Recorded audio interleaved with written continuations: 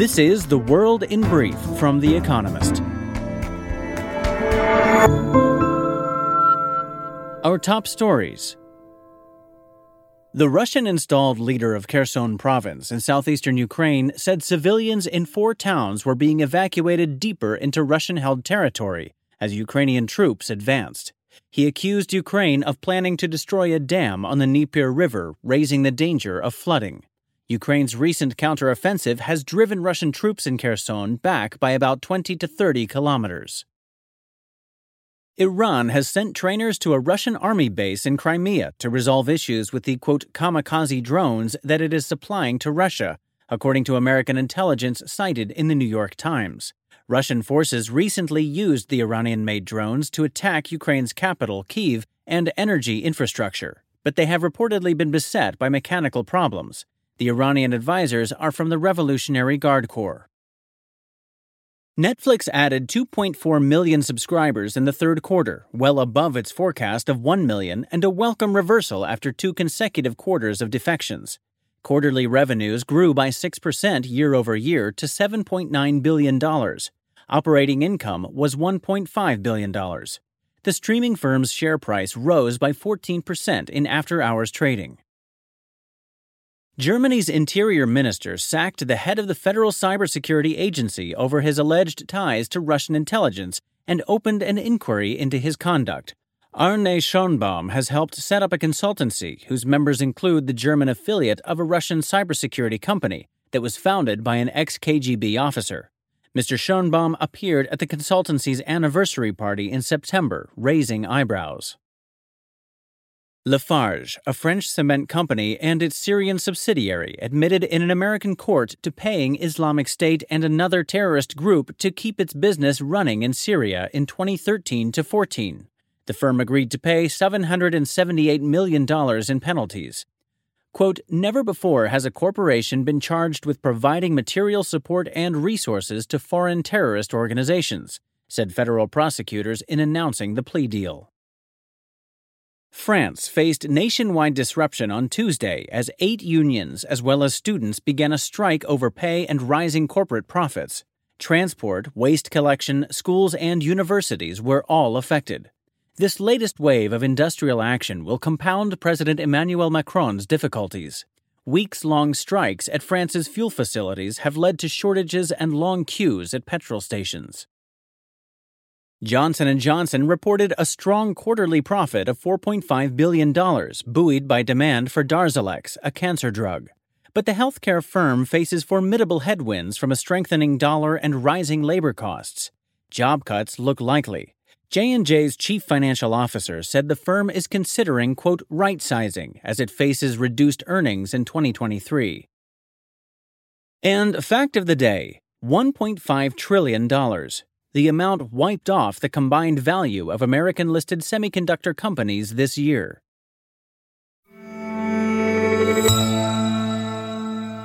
And now here's a deeper look at the day ahead. Hong Kong's policy address. On Wednesday, John Lee will give his first annual policy address as Hong Kong's leader. Most attention will be on COVID policy.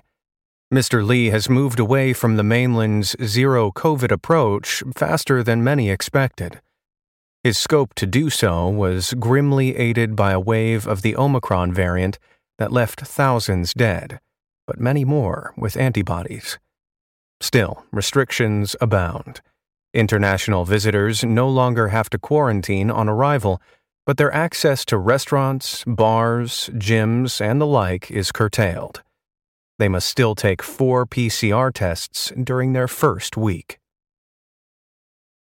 Mr. Lee's policies satisfy neither health experts nor businesses. Still, with China's President Xi Jinping currently doubling down on zero COVID at the Communist Party Congress in Beijing, Mr. Lee is unlikely to relax restrictions fully. Instead, expect him to trumpet new infrastructure projects aimed at boosting a comatose economy. Meanwhile, the exodus of Hong Kongers and expats, fed up with restrictions and increasing political repression, continues. Nearly 3% of the territory's population has left over the past 2 years. European inflation has not yet peaked. For the first time ever, inflation in the Eurozone reached double digits in September. It is still largely driven by energy prices. But unfortunately for policymakers, inflation is spreading across the economy.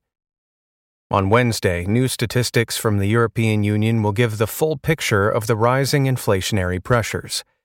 But an early estimate has given a pretty good idea of the damage. Energy prices rose by a staggering 40% in September, compared with a year earlier. Food prices rose by 12%. These prices are volatile and will, hopefully, fall again. But goods and services prices also increased by 5.6% and 4.3% respectively, and will be harder to bring down. In fact, goods inflation seems to be accelerating. Prices rose at an annualized rate of 39% between August and September. A meeting next week of the European Central Bank will have to digest such depressing numbers and act accordingly. Expect another chunky rise in interest rates.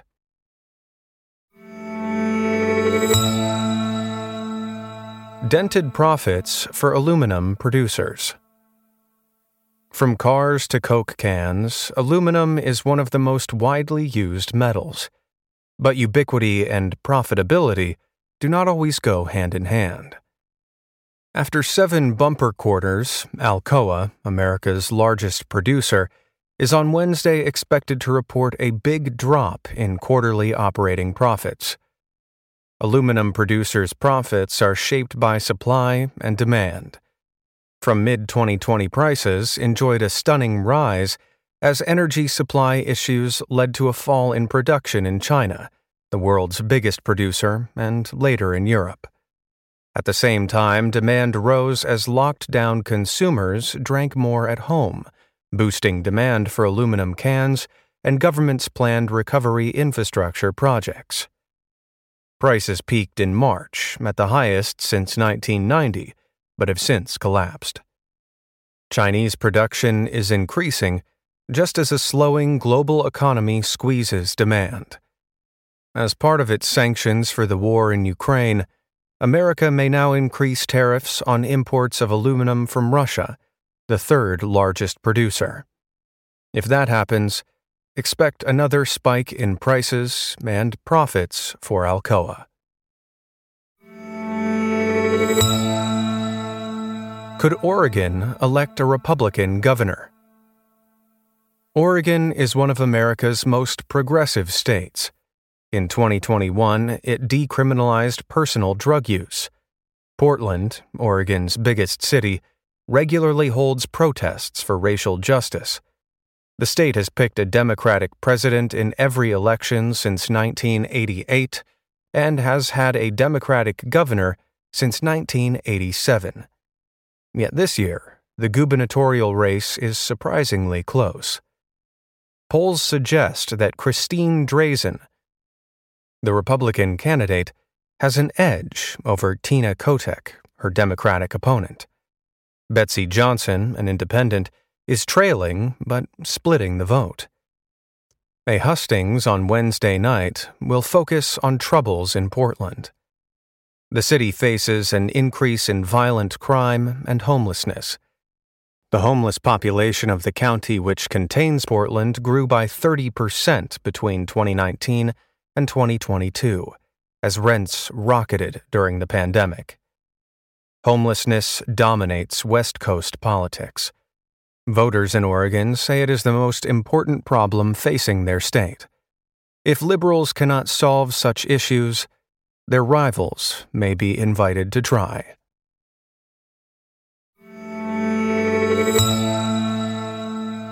Crypto's White Knight. The vicious drop in crypto asset prices that began late last year has ruined firms across the industry. Crypto exchanges, lenders, hedge funds, and stablecoins saw billions in value wiped out in the spring. Some went bankrupt. Yet in every crisis, there is also an opportunity. Sam Bankman-Fried, a 30-year-old billionaire widely known as SBF, and FTX, his crypto exchange, have survived the industry's rout. FTX even injected capital into struggling peers. In June, FTX opened a line of credit with BlockFi, which offers crypto banking, and in July signed an option to buy it. In September, FTX bid $1.4 billion to acquire Voyager, a collapsed crypto brokerage which SBF's trading firm, Alameda, had previously lent money to. On Wednesday, a bankruptcy court will consider whether to let the deal proceed. But regulators in Texas are investigating both FTX and Voyager for securities violations and have asked the court to halt the deal. SBF's winning streak looks in danger. Daily Quiz. Our baristas will serve you a new question each day this week. On Friday, your challenge is to give us all 5 answers and, as important, tell us the connecting theme.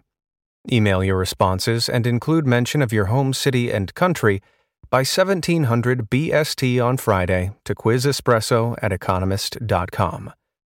We'll pick randomly from those with the right answers and crown one winner per continent on Saturday. Wednesday. Which furry Peruvian migrant has been the focus of films starring Nicole Kidman and Hugh Grant? Tuesday. What American cultural institution was established by President John Adams on April 24, 1800?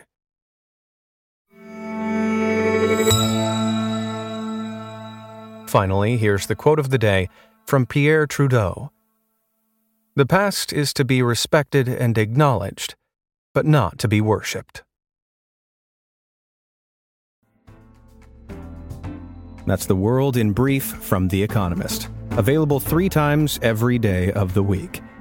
You can also hear interviews and analysis from our journalists, including our current affairs podcast, The Intelligence, on your podcast app. And subscribers to The Economist have access to each week's full edition in audio. Just download the Economist app to start listening.